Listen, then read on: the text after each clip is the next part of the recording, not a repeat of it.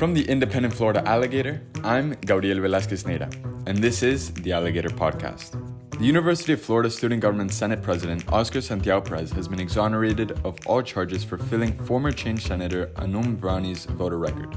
I spoke with the Alligator's student government reporter Vivian Serret to learn about the nearly 4-hour-long trial and the evidence presented. Vivian, thank you for joining us. Hi, everyone. Thank you. I'm very excited to be here. With this case filing against the Senate President, can you go a bit more into depth about that? Yeah, of course. So for a little bit of context, on the June 13th Senate meeting, towards the end of the Senate meetings, there will typically be a section for announcements. And so during the announcement portion, very quickly, and it kind of caught a lot of people by surprise, the minority party leader, Bronson Alamon, had announced that he would be filing a case against Senate President Oscar Santiago Perez. And so initially when that had been announced, there were no details that were shared as to why necessarily. And in the article before the recent one that was published in regard to that, Bronson kind of shared that he was announcing the case without providing really any details to kind of reflect a little bit of transparency so people would be aware of the fact that there was going to be a case filed rather than let it be this sort of under-the-table investigation. And so essentially the case that was filed against Senate President Oscar Santiago Perez was in regard to the fact that after Alamon had been looking over some voter records, found a voter record from former Senator Varani from the February 21st Senate meeting. And the handwriting on that voter record matched nearly exactly to the handwriting of Senate President Oscar Santiago Perez.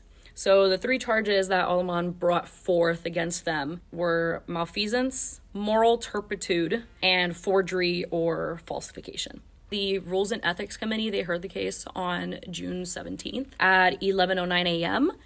And in a 4-1 vote, exonerated Senate President Oscar Santiago Perez of all charges that had been filed against them by the minority party leader. Can you explain the atmosphere or reaction in the chamber when the announcement was made? Yeah, so I think initially, like I had stated previously, it caught a lot of people off guard.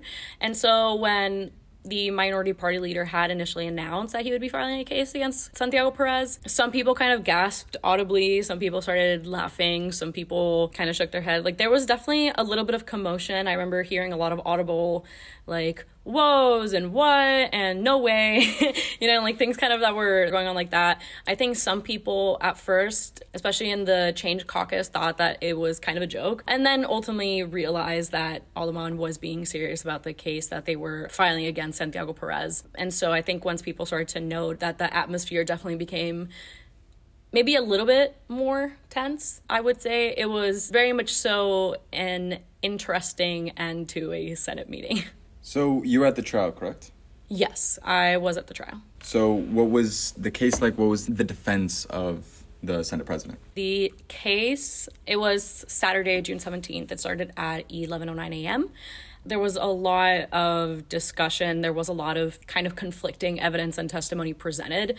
So, of course, Alamon presented his opening statement, stated his reasonings as to why he was filing the case, again taking note of the fact that the handwritings matched, that he believed there must have been some sort of intent behind Santiago Perez filing the voter record for former Senator Varani. In regard to the defense that was brought up, well, Santiago Perez did not speak during the meeting and said they were represented by the Judiciary Committee Chairperson, Jonathan C. Stevens. And it's a little bit interesting because a lot of what was talked about ended up being very conflicting and confusing. But ultimately, the main point of defense was the fact that Oscar Santiago Perez filling out the voter record wasn't necessarily done with any sort of malicious intent or in an attempt to forge or falsify a legal document. It was more so because, according to previous testimony from the former Senator Varani, she needed help filing the voter record and at some point had been directed to Santiago Perez after speaking to former Senator Mohammed Faisal. And so the idea was that Santiago Perez was just helping her through that process because of the fact that she had missed a portion or nearly the entire Senate meeting due to the fact that she was allegedly at a statistics exam that had been scheduled that exact same day. So I think that was definitely the main point of defense. It was just very conflicting because of the fact that there was no way to properly submit any evidence in regard to the syllabus. But I think the most damning and conflicting piece of evidence was when they began to present the subpoenas after the closing statements in the trial, in which a former on-the-record statement that Verani gave, she claimed on the record that she was the one who wrote and filled out the voter record, even though the defense presented during the June 17th trial was that she did not fill it out herself. She requested the assistance of Santiago Perez. Since the incident happened during the spring semester, what would be the process if Senate President Santiago Perez was found guilty? So essentially, if the Rules and Ethics Committee had agreed that either one or all of the charges had been met, then Santiago Perez would have been expelled as the Senate President, ultimately. Thank you for joining us, Vivi. It is my pleasure. Thank you so much.